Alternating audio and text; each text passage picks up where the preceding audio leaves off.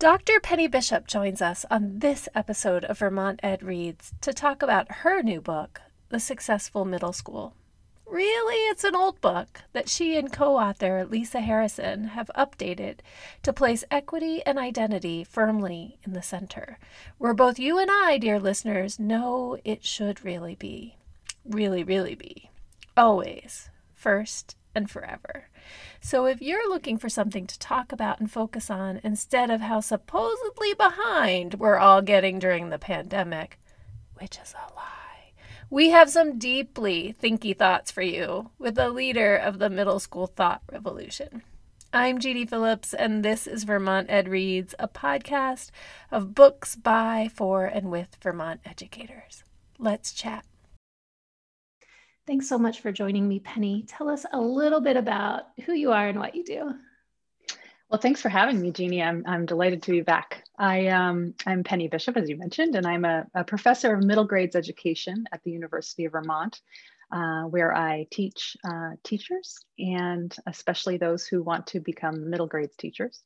And I conduct research on responsive learning opportunities and learning environments for young adolescents. Last time you were here was over a year ago, and we talked about personalized learning in the middle grades, and we're so glad to have you back. So I also know that you're an avid reader, and you and I have swapped book suggestions before. What are you reading now? What's on your nightstand? Yeah, I love that question. Thank you for asking. I just finished last night The Vanishing Half. I don't know if you've heard of that or read it. Did you read it? Yeah, I can tell that from your face that you read it.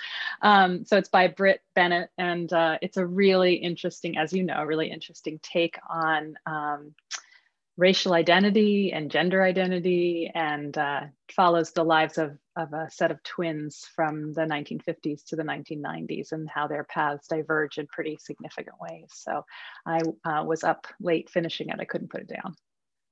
Oh, that was such a good read. I loved that one. And what I really felt about that book was it helped me sort of understand colorism a little bit more, and the Absolutely. way that colorism plays out in people's lives and their lived experience. Yeah. Yes. The whole idea of passing was quite a new one for me as a white woman here. So there is a book, I'll put a link in our transcript, a middle level book about that sort of touches on similar themes, by Brandy Colbert, and I think it's called The Only Black Girls in Town. And so The Vanishing Half is obviously an adult book, but if you wanted to talk about issues of colorism and passing in the classroom, this book would be an excellent one to share with young readers. Great, thank you. I'll have to check that out. But this book, which is all about identity too, and sort of intertwined with identity in all sorts of ways, The Successful Middle School, This We Believe, it's the position paper for AMLE, is that correct? It is, and it's the 5th edition of that position paper, actually. The first one, I think, came out in 1982, so a long time ago. And the one before this came out in 2010, is that correct? That is correct, yes. Yep. So it needed some updating. It needed quite a bit of updating, and the association recognized that and was eager to have that happen. Absolutely. It's, it has been updated, as I mentioned, now 5 times. And each time I think it has reflected important societal shifts and also important changes in what we know based on research about what is effective teaching and learning for young adolescents. And I think there was a general consensus that it was overdue, in fact. And I know that you've had Kathleen Brinegar on previously, and she's talked about her terrific book, also with Lisa Harrison and with Alice Hart, Equity and Cultural Responsiveness in the Middle Grades. And I think in some ways the themes are related in that there's been a pretty strong critique of the middle grades movement as one that was very much rooted in white, cisgendered, middle-class Christian perspectives. And and I think, and male to some extent as well. I think that what was called This We Believe for the first 4 iterations of the text represented the best of what developmentalism can offer, which is really encouraging teachers to take into account developmental perspectives of this particular time in one's life. But unfortunately, perhaps at the cost of thinking about more diverse populations. So I would say that the most significant shift in this text was, and push for, and really rationale for the revision was to ensure that there was greater attention to diversity and in particular equity. So this really, this edition, this 5th edition, was an overt attempt to tackle that issue. So yeah, it does it in terms of complicating the notion of developmentalism, but not throwing it out. And it also does it in terms of grounding the work much more solidly in research, and particularly in research by, with, for, about more diverse populations. Thank you. That's really helpful. I just want to say for our listeners that the association, AMLE, is the Association for Middle Level Education, just to be really clear about that. And what I'm hearing from you is that the previous versions, like ourselves 10, 12 or more years ago, was perhaps colorblind and blind to all sorts of marginalized identities. I would agree. I think colorblind is one of many areas in which it was overlooked. The field was overlooking young adolescents and all their terrific diversity. Yeah. So could you talk a little bit about the process that you and Dr. Harrison went through in order to revise this sort of association position paper into how it currently is? I'd be happy to. It's an interesting question, and I don't know that I've been asked that before, and so it's an interesting one to reflect on. First of all, it was a terrific opportunity to partner with Lisa, Dr. Harrison, because we hadn't collaborated on something before, and although we've known each other, professionally and somewhat personally, it was a great opportunity to work with her as a colleague and collaborator. I would say that to some extent, we went with our strengths. So we looked at the text very, very carefully, and we both went in knowing sort of where our strengths were and how we might think about dividing things up. But we also faced a lot of challenges along the way in terms of how we went about using our own voices and assuming a tone that was already laid out. So it's really interesting to revise a text that exists that you didn't write. It's one thing to revise one's own work or even to revise our work together, but we were really building on something that generations before us had constructed. And so we very much wanted to honor that work and build on the tone that was there, and at the same time update it. So there were some tensions there in terms of trying to figure out how to do that well. And then I think that the easier part was, sort of the back and forth between the two of us. It was more like these other authors who came before us trying to honor their work and at the same time update it. That was both a challenge, and it was a fun challenge, right? So before we get too deep into the content, I want to stop for a moment and appreciate the way that you've woven in the voices of young people. And so there are these delightful quotes and poems and art, and I just really enjoyed that part of the text. And particularly, I want to share what is my current favorite. Of course, every time I look at it, I have a new favorite. But on page 43, I just love this painting called The Reunion by Anlan X, a 7th grader. And here are their words. At my school, we do things as a team, whether it's finishing a project or thriving through a pandemic. The vibrant background represents our joyful atmosphere at school where everyone is encouraged to achieve their goal. The abstract body of people represents the school community, all coming together to achieve a common goal, which is represented by the red heart in the center of the painting. This painting shows that no matter where a person is in real life, they will always have a community that has their back. That just really gets at the heart of what this book is about to me. It also gets at the heart of what a good middle school is, right? It's just so meaningful that I love that one too. I kind of have shivers as you were reading. Yeah, to me, that one is the essence of the successful middle school, whether we're talking about the book or a school, right? It's that's how you want youth to feel in a learning community, right? It's the painted red heart in the center. So I love that one too. I'm delighted that you brought that one out.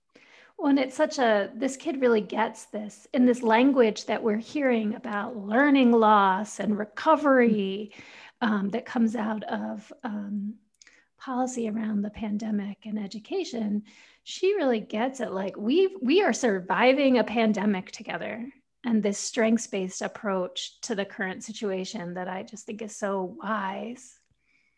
Yeah, and I think there's a really strong message in that about how we start out the new school year as well, right? So as some classrooms will be coming back together for the first time physically, and as others are increasing their amount of time together, we're really going to need to pay extra attention to how we build community, how we respond to the social emotional needs of students, how we consider the role of trauma in any of their lives. Yeah, it's not going to be about this concept of learning loss that we're hearing about. It's really about that sense of community and building relationships and being responsive to their needs in whatever form they're showcasing. So I think we can really learn something from AMLE, which is that our words matter. And if we start next school year talking about how behind everyone is, that's going to have not a great impact on students. Absolutely. Do you have a favorite poem or piece of art or quote you'd like to share from the book? Well, as you said, favorites, it depends on the day. Yes. But I would love to. There are so many that I love. And let me just back up to say that I think this is one of my favorite pieces about this new edition is the inclusion of student voice and student art. Those pieces are so important in the middle grades concept in general. And yet this is the first time that they've appeared in the position paper. And so I'm really grateful to the Association for Middle Level Education for reaching out to youth and inviting their perspectives into the text and then showcasing them so prominently, because I do think that they reveal so much about what kids are thinking about and what matters. So today's favorite is actually the one that opens the book, and that's it's the drawing by Muhammad, who's in 7th grade. And it's a drawing of, he says a character, could be a self-portrait, could be a friend, could be just someone in his imagination. But the text on the drawing itself says, "Dream big." And it's a person looking up, right? And he's written underneath, Muhammad has written underneath, "In this drawing, I made the character dreaming about his future and what he will do. He has big dreams and is always positive about doing the best he can to achieve his goal in life. He wants to make his school and family very proud so he can make a name for himself." And I chose that one this morning because I think it says a lot, right? There's so much in there. The idea of dreaming, the idea of aspirations and goals, and this time in life and all of the identity development and all of the aspiration building that goes on in that time. And it also talks about pressure in some ways, to me, that young people are feeling pressure about, and he's not using that term, right? I'm ascribing it, but he wants to make his school and family very proud so he can make a name for himself. That idea that other people are are aware of what he's doing, of what he's thinking, and that his actions influence others, and how important pride is in his world and in his life. It's a beautiful thing, and it's a weighty thing. And so I point that out because I appreciate that perspective. Yeah, I appreciate the way you're sort of teasing out the tension between aspiration and sort of obligation, if you will, like this, the both and of like, you want people to believe in you and think you're capable of really great things. And it feels like a lot sometimes. Yeah. And it may feel especially a lot to say an 11-year-old, or, that's a lot to carry with you. Yes, it feels like a lot for me now. Right? That's what I was thinking. Yeah. Yeah. Oh, thank you for that, Penny. This book, in my opinion, starts with a bang. On page 3, I just want to read a quote because I just really loved this section about halfway down the page. Successful middle schools are responsive. They respond to the nature of young adolescents in all their amazing diversity and are designed specifically to support the developmental needs and social identities of students. Educators and administrators view students in a positive way, rejecting the deficit perspective too often foisted on middle schoolers by society. They are critically conscious of the fact that students' multiple and intersecting identities influence their experiences, opportunities, and perspectives. Therefore, their practices and policies are just and equitable. I guess I wanted to talk a little bit about how this frames the rest of the document.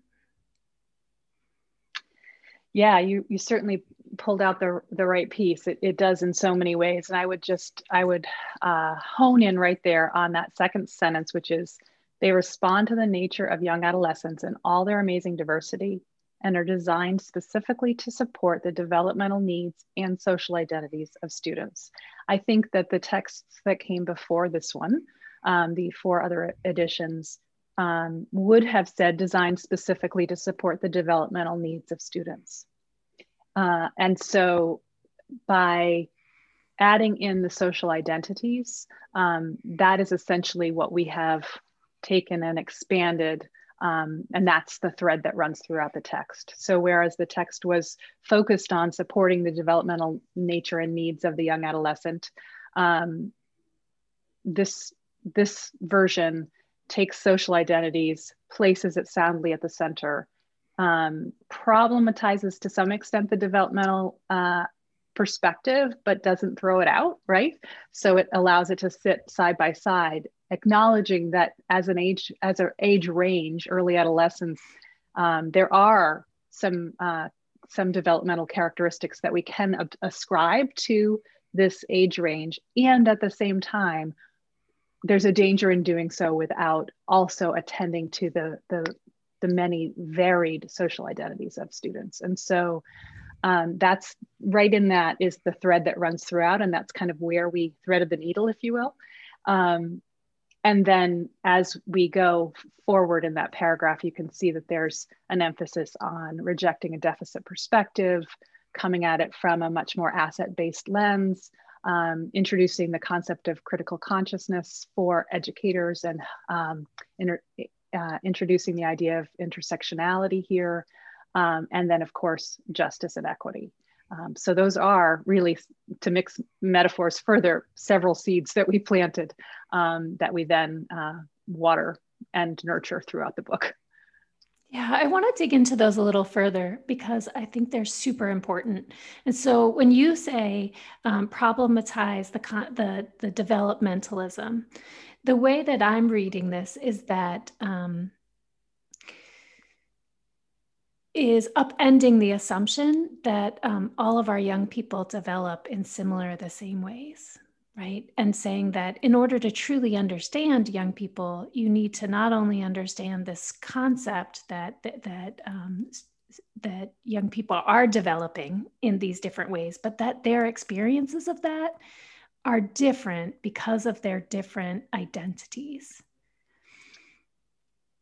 Exactly, Jeanie. And so I think to understand that concept, I think the best spot in the book is actually near the back, in which, let's see, on page 55, there's a section called Young Adolescent Development and Implications for Educators. And in that section, where we break down various developmental domains, so physical development and cognitive development, social, emotional, and so on. And Lisa has taken the lead on developing the framework that introduces that in particular. And I think she's done a terrific job here of really helping educators understand that we can, at the same time, understand that early adolescents have some, that the developmental stage of early adolescence has some attributes that are in general and in common. And as you said, students experience them in dramatically different ways. And often it's their social and cultural identities that contribute to that variety of experience. So one of the examples of this, I think, that is portrayed in the text is on the bottom of page 56. And I'll just read a section from there. Making meaning of students solely through developmentalism neglects the social realities that many youth experience. For example, research indicates that Black girls often experience adultification, or the assumption that they are older than their biological age. The adultification of Black girls peaks between the ages of 10 and 14. When adultification occurs, Black girls are perceived as less innocent than their white peers, and because they are not recognized as being their actual biological age, their developmental needs are not met. That's an example of, I think, problematizing developmentalism, but also recognizing that it is in fact something that occurs, that these developmental attributes can be ascribed to larger groups, but the way that youth experience them is different, and it's often related to their social and cultural identities and racial identities. And so that's just one of the examples of how that manifests itself in the text. And these subtle sort of differences in the way young people are perceived based on their identities show up in the numbers of discipline, like who gets disciplined more and more harshly. They show up in who gets pushed out of schools. We know young Black women are more likely to be pushed out of schools or labeled special ed for behavior issues. And the same with young Black men, right? And it starts in preschools, right? It starts in preschools. Mm-hmm. And so these are really critical additions, I think, to the field. Yeah, thank you. I think there was no question that those types of pieces in there were really, really important to updating the text. And I would say that some of them fall into this sort of category where we discuss them in terms of the youth development, but probably more often we try to make the links to pedagogy and to policy and practice. So it's one thing to understand them on a theoretical level, but it's another to imagine what we might do as educators about those things and where our sense of agency as educators lies in relation to those things. Well, and one of the things that came up for me too in this section was thinking about identity work with young people, right? And at the Tarrant Institute, we work with a lot of schools that do excellent work on helping students, younger and younger, by the way, understand their own identities and the identities of people who are different than themselves in order to better understand the world. And in light of this, this focus in this document in middle level education, it feels more important than ever. It does. And I think as we think about the ways that students make sense of the world, their own identities and that of others, I'm sort of reminded of the intersection between this work and social emotional learning, right? And the whole idea of social awareness as a critical competency and understanding. I think that Castle's done some really important work in relation to also examining their initial set of competencies and going back around and saying, okay, how do we think about these in terms of advancing diversity, equity, and inclusion? And so I've been very pleased to see how they've advanced that work. I think there are more and more connections between those. And I should have not used the acronym CASTLE. It's okay. Right. We'll put a link to that tool okay. in the transcript, folks, if you're looking. Well, and that just makes me think that in my own evolving thinking, more and more, to me, it's not just about equitable teaching and learning. It's also about preparing our students, all of our students, for the realities of a world that is systemically inequitable. Right, developing students' critical consciousness as part of our role as educators. Absolutely, yeah. And thinking, and therefore needing to think critically about our curriculum, our pedagogy, our policies, our practices. I think one of the biggest challenges in this book is that it's such an overview, right? And so it was designed specifically to be a slim volume that would provide a very broad overview of what successful middle schools look like, sound like, and so on. And as we think about those essential attributes and characteristics, because it is only an overview, we weren't able to go deeply into any one of those things.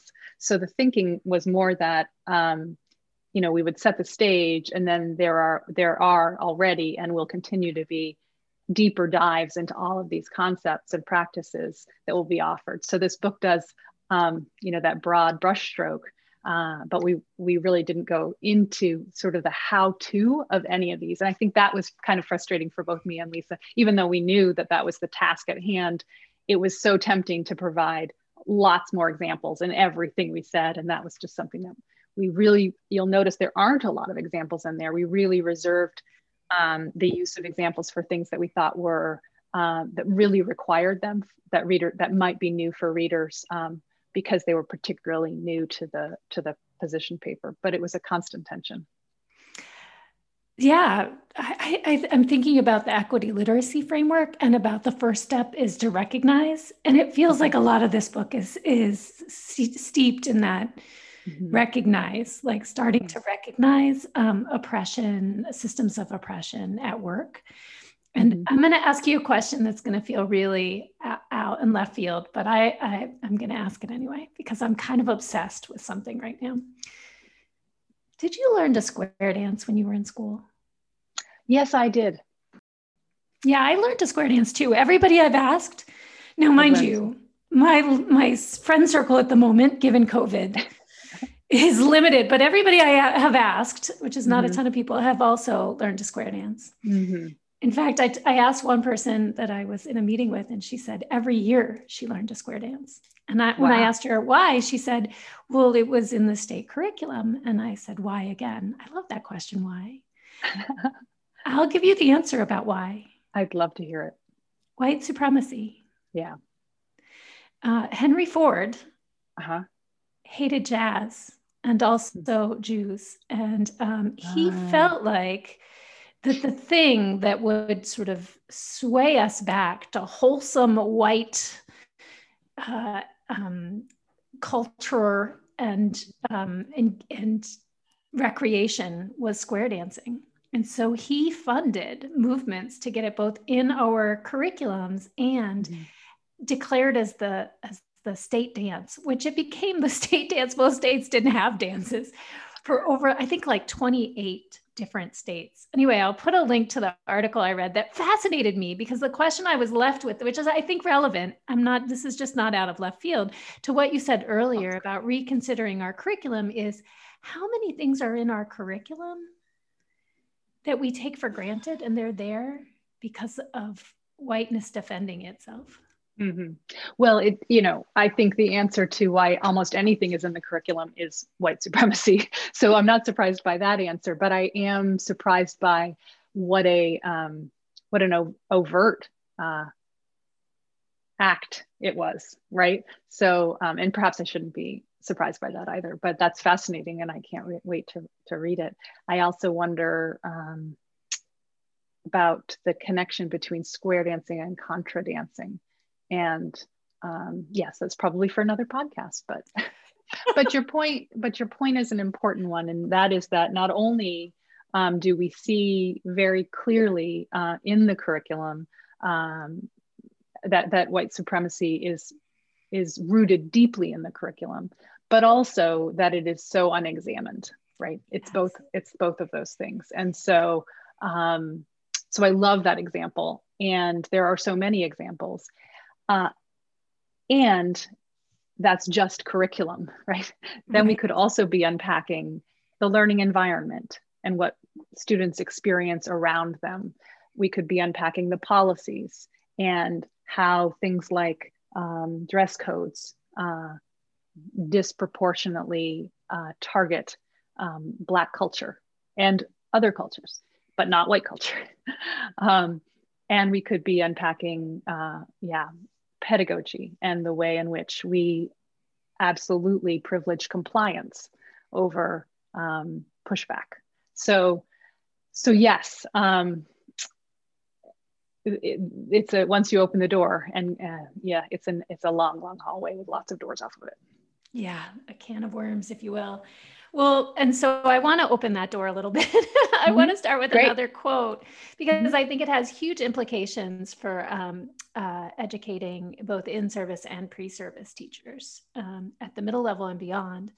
And so on page 4, you write, to achieve truly responsive middle schools, educators recognize these inequities. And these inequities, I should say, are those faced especially by multiply marginalized young people, students of color, and LGBTQ young people specifically.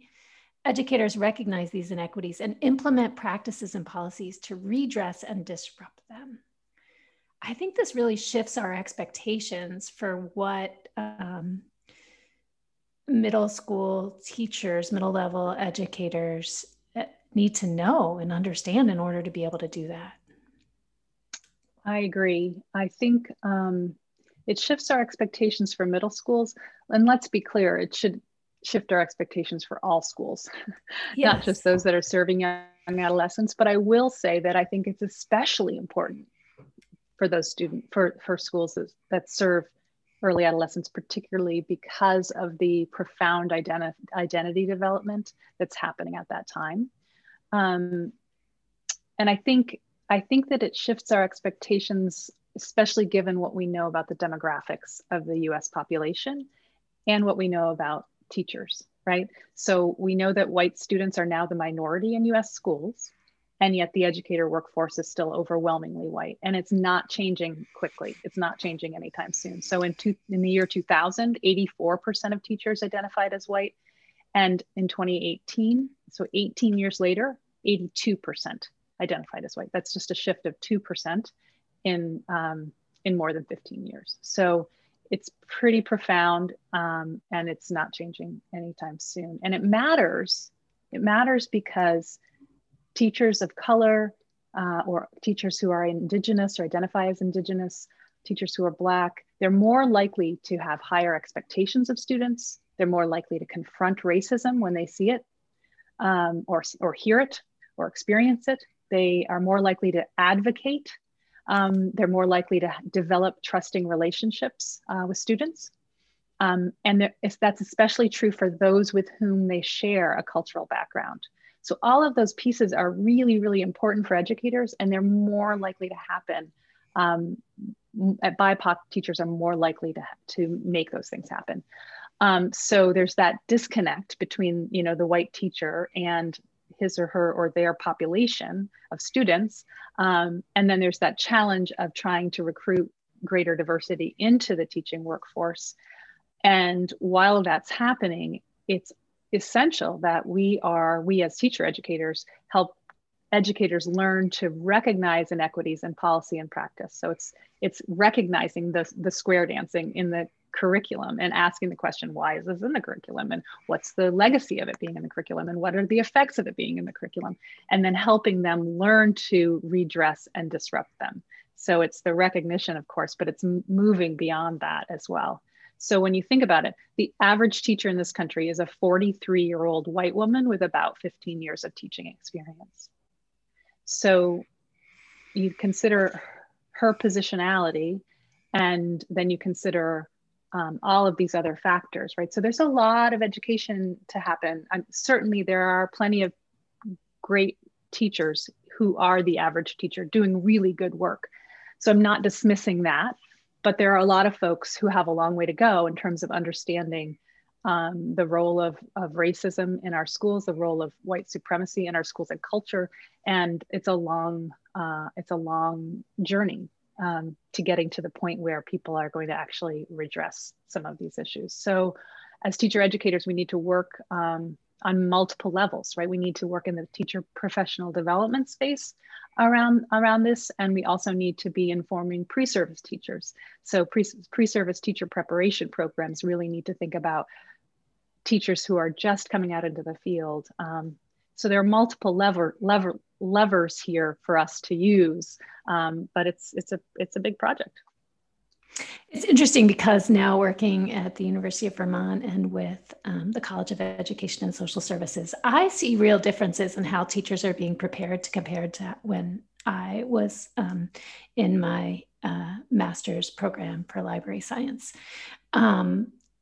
There's so much more talk about identities and oppression, and I just love some of the things that are happening. And one of the things when I've been doing my research that I became aware of is this whole line of research which is about how we're preparing our teachers for cultural responsiveness, right? They're getting a lot of training but then they land in schools where it's either poo-pooed or there's not space for it. And so then they revert back to the culture of the school, which is not responsive. And so I hear you at the both end of that.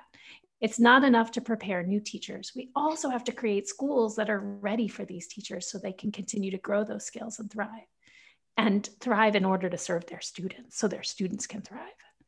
And I would add that maybe a third piece to that, and that is that we also need to equip the pre-service or the newer teachers going into the schools to understand how to disrupt the status quo. So not just to resist the pushback, but also to persevere. And that's not a new challenge, right? It's one that for any sort of progressive movement in education has existed. But it's perhaps while it's not new, it seems like the stakes are higher than ever for that to happen. And Jessica DeMcCarthy, one of our colleagues, is doing some interesting research on preparing teachers to be advocates in that work. And so she's identifying some skills and dispositions that are that young or newer teachers, novice teachers find useful in that context. And I think that's going to be really important in the years to come. I'm so glad you mentioned Jessica, because when I'm working with teachers who've come through the UVM program and are in schools, they're like, oh, I loved my literature class with Jessica DeMcCarthy because it forced me to look beyond what I'd been reading. It forced me to look for diverse perspectives. And so she's having a real impact in our schools. I want to ask you another question about this, though, because as I travel around Vermont or travel by Zoom currently, there is something I hear sometimes that really bothers me. And I wonder, given this conversation we've been having about it, which is, oh, well, our school is mostly or all white, so we don't need to talk about race. This book, I think, points to some problems with that statement. I sure hope it does, because I think there are tremendous problems with that statement. In fact, I would argue that it's perhaps all the more important to have deep and thoughtful conversations about race in predominantly white schools and classrooms. First of all, let's trouble that perspective a little bit, right? There are a lot of assumptions that are made about people's backgrounds and cultural and racial heritage. So teachers that are saying that, for example, here in Vermont, which is a predominantly white state, despite the fact that we have very rich and diverse refugee resettlement communities in our state, we have a lot of what might be perceived as predominantly white communities. And yet we have a very rich heritage of Native Americans. We have a very rich, so there are folks who identify first and foremost as Native Americans. We also have folks who identify as Indigenous. We have folks who identify as French Canadian.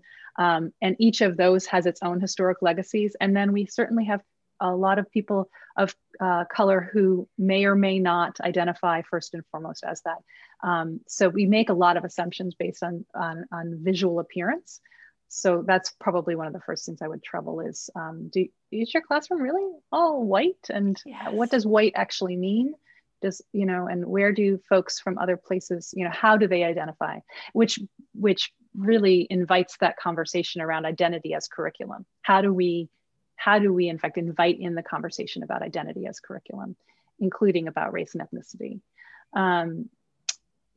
So there's that. Sorry. White is a race. I think, and race is socially constructed. So, yes. So, there are just so many problems with that statement. So, yes, I kind of lost my train of thought there, but. No, that was perfect. Thank you. So let's back up a minute and just talk about, just for people who haven't read it yet, the structure of this book, because it's organized in a really interesting way. There are 5 essential attributes that you outline. Those are that education for young adolescents must be responsive, challenging, empowering, equitable, and engaging. And then you have 18 characteristics that you divide up into 3 categories before digging deeper into those. Do you want to talk a little bit about that structure? Sure, yeah. This is one of the things that I could actually, in fact, Lisa and I have used this as a way to talk about what's new in the text. So the essential attributes, I think we've done some work on those. We actually increased them from 4 to 5. The engaging is the additional attribute from the earlier editions. Although you would think that equitable would be, given our emphasis, it was there. But we really changed the language in how it was described to elevate the importance of justice. So there was very little conversation about justice in the earlier version. And when we talk about equitable, that's a really key feature of it for us. And then engaging, we just recognize that given the nature of young adolescents, that an education could be responsive and challenging and empowering and equitable, and in fact, not be engaging. It's hard to imagine it, but it is true. So yes. The attributes are important, and I think what they serve to do is to they're sort of infused across the text, and then the characteristics really drive the structure of the text and the content of the text. So the attributes are kind of overarching, and then we have 3 categories of the characteristics: culture and community, curriculum, instruction and assessment, and leadership and organization. And we also changed the order of these, not that they're essentially in order of importance, but we did intentionally front load culture and community. And we did intentionally put educators respect and value young adolescents at the very top of this. The culture and community seems to be the very foundation upon which everything else can be built. And as is the notion that anyone working with young adolescents absolutely must respect and value them. That is a non-negotiable. Yeah, I love, you put that front and center on page 11. Educators respect and value young adolescents. That does seem like a no-brainer, and yet it feels necessary to say it out loud. Yeah. Yes, and I think, it's interesting not to go too far down the policy conversation, but I think this is one of the reasons why having middle grades teaching licensure is so important, because it really does say, I have made a deliberate choice to work with this age group. I love this age group. I want to spend time helping them learn and thrive and grow in all different kinds of ways.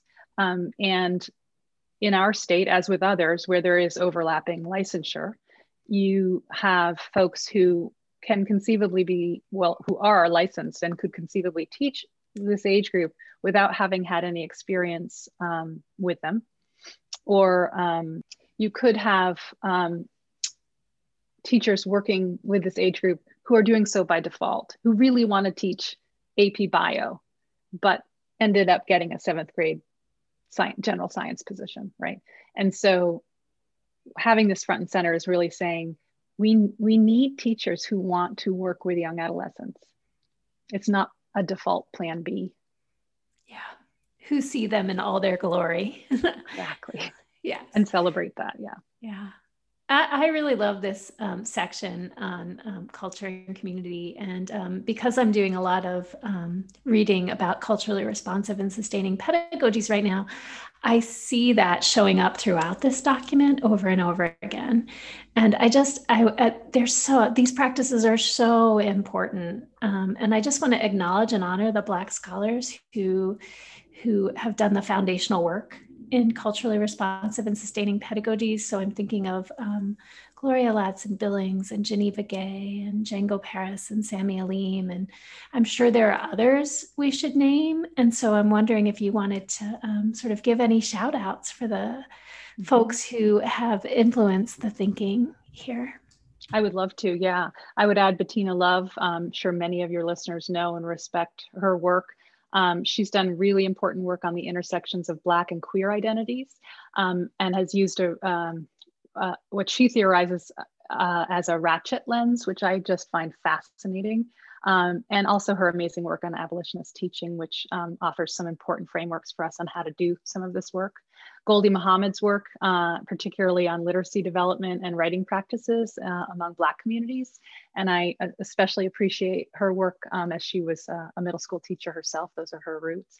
And then absolutely my co-author, Lisa Harrison, who's doing really, really incredible work in this area and is moving this entire field of middle grades education forward.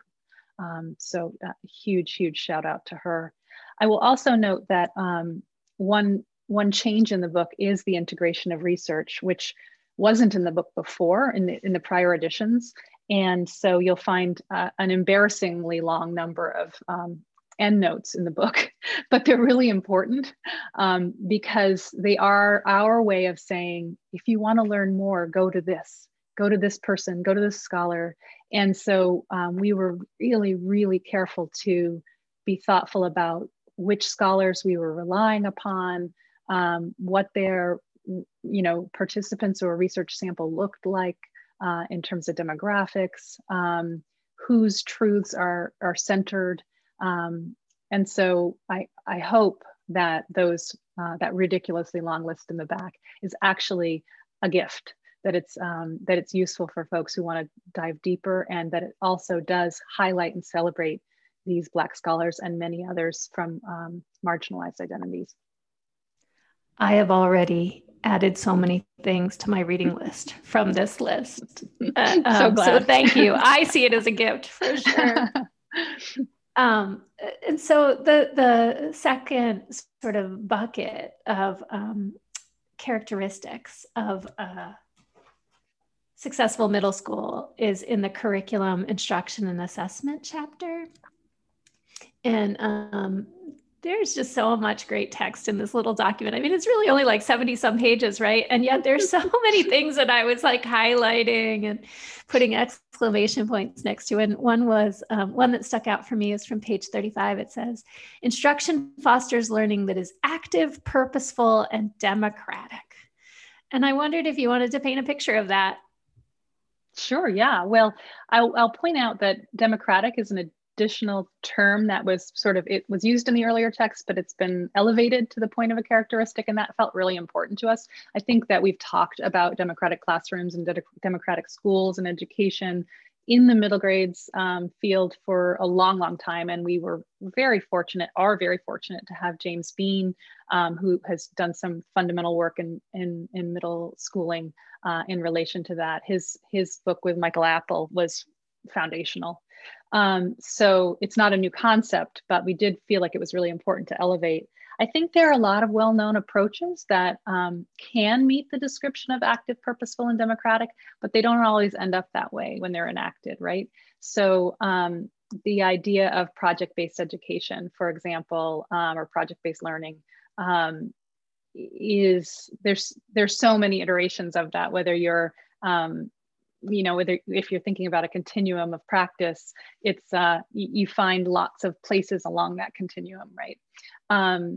But it's one of many places where those kinds of things can happen, where you can have active, purposeful, and democratic characteristics of the practice. So, where would you point middle level teachers to find some examples or some paths forward to learning that is active, purposeful, and democratic, or more active, purposeful, and democratic? There are lots of practices that could meet that if they are in fact implemented fully. We have so many good examples: project-based learning, place-based education, service learning, and especially critical service learning, negotiated curriculum, the James Bean model of negotiated curriculum, which has been riffed on a number of times in different ways and exciting iterations. Particularly youth participatory action research, I think, is an incredibly exciting way to engage learners.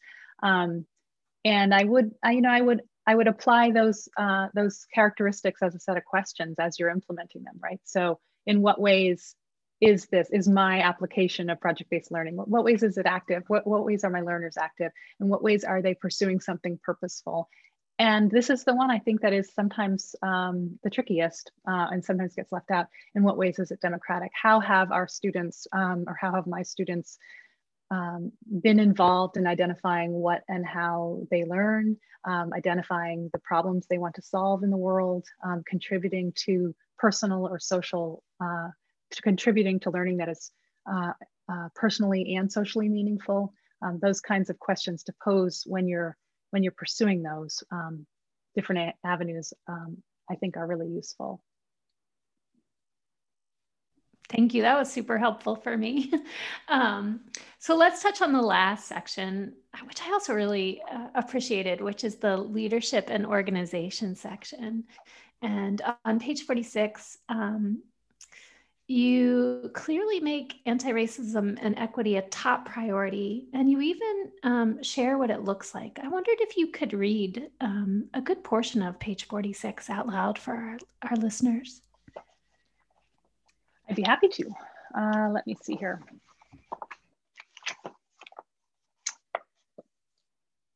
Middle school's policies and practices significantly impact school culture, programming, instruction, improvement efforts, and family and community engagement.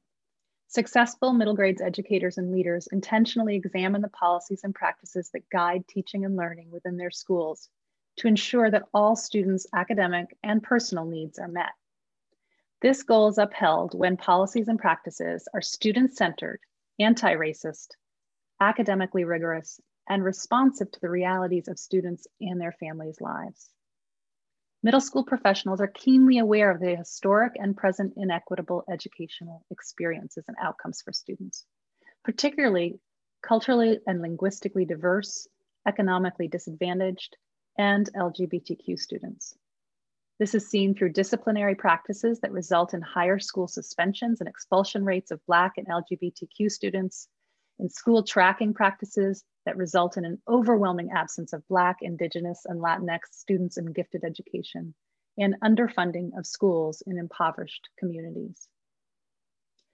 However, effective middle schools purposefully work to create equitable outcomes for students and their families. Such practices include incorporating service learning within the curriculum that connects learning to active community engagement, implementing clubs that demonstrate to students that their varied identities are valued and welcomed, incorporating ethnic studies as an integrated part of the curriculum, using restorative justice approaches as an alternative to exclusionary and punitive discipline practices, and offering weekend and summer food programs to ensure that students who are food insecure have access to food when school is not in session.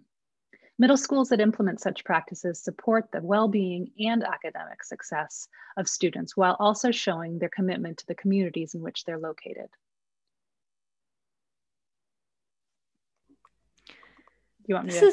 No, that was perfect. Okay. So this is hard work. I think this is really challenging for schools, but we can do hard things, and we must. And so I wondered, what would be your response if school said, well, wait, we already have too much on our plate to worry about this? I think nothing else is going to work until we get this work done. Yeah. You know, I was actually just having a conversation last night with my husband, who is a 35 years veteran teacher. And we were really grappling with this sort of how do we move schools forward in this area when there's so many other pressures brought to bear. And I think I was asking that question, maybe even rhetorically, because I didn't really expect an answer. And he was the one who reminded me. He said, you know, what, nothing else is going to work until we get this right.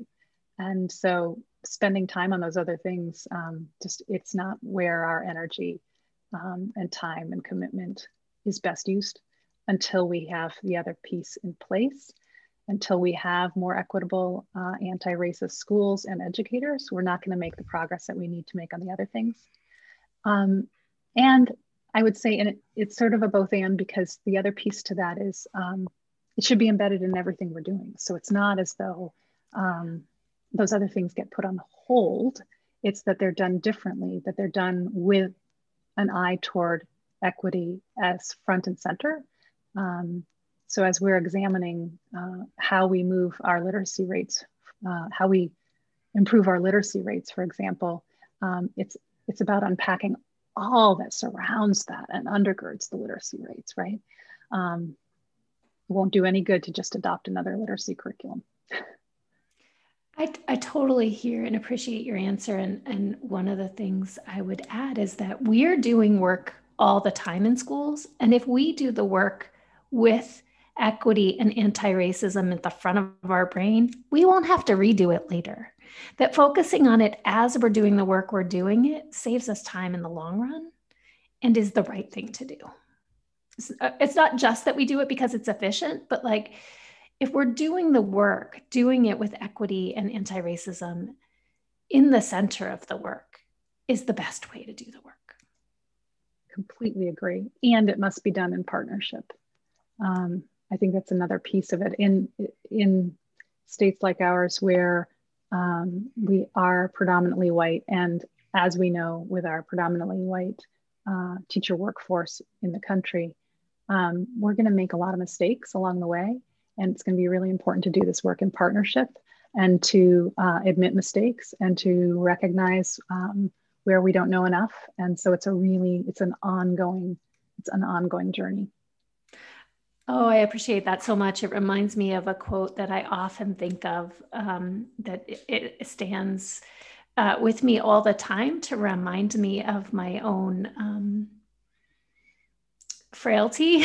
And that is, nothing about us without us is for us. And so thinking about, we really need to engage communities of color, LGBTQ community members, and our students in this work, because without them, it's not for them. Yeah. Penny, how would you like to see middle level administrators and educators using this text? Well, I have spoken with a number of folks who are, and it seems like it's turning out to be a very useful text for, a whole faculty read.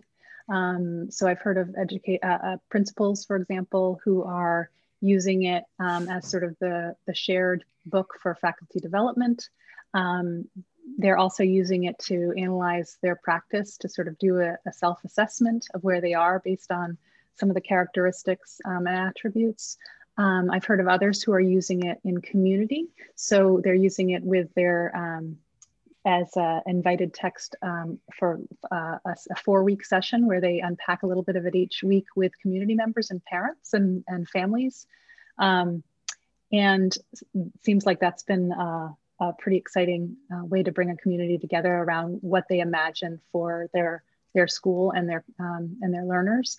What I haven't heard of yet, but what I keep hoping for, is the engagement of kids in it, that they will in fact encourage students to do some sort of self-assessment of their school, and then tie it to some youth participatory action research, because I think it's incredibly relevant for youth and would be a great example of the kind of active and democratic and purposeful learning that we were talking about earlier. I love that so much. Listeners, you got to let us know if you start unpacking this text with your students. We want to hear about it. We want to hear all about it. Is there anything else you'd like to add? I'd like to thank you. It's such a privilege to talk with you today. I appreciate that you're interested in the book, and I'm appreciative to any listener who's trying to do this work in his or her or their classrooms and schools. And I just want to give a shout out again to the students who contributed their voices and their artwork to the book, because I think they're the ones who've made it. Yeah. Thank you so much for talking to me about this. And thank you to you and Dr. Harrison for this reframing. I'm really grateful and appreciative of it. And yeah, it's always a delight to talk to you, Penny. Thank you. I'm Jeanie Phillips, and this has been an episode of Vermont Ed Reads, talking about what Vermont's educators and students are reading.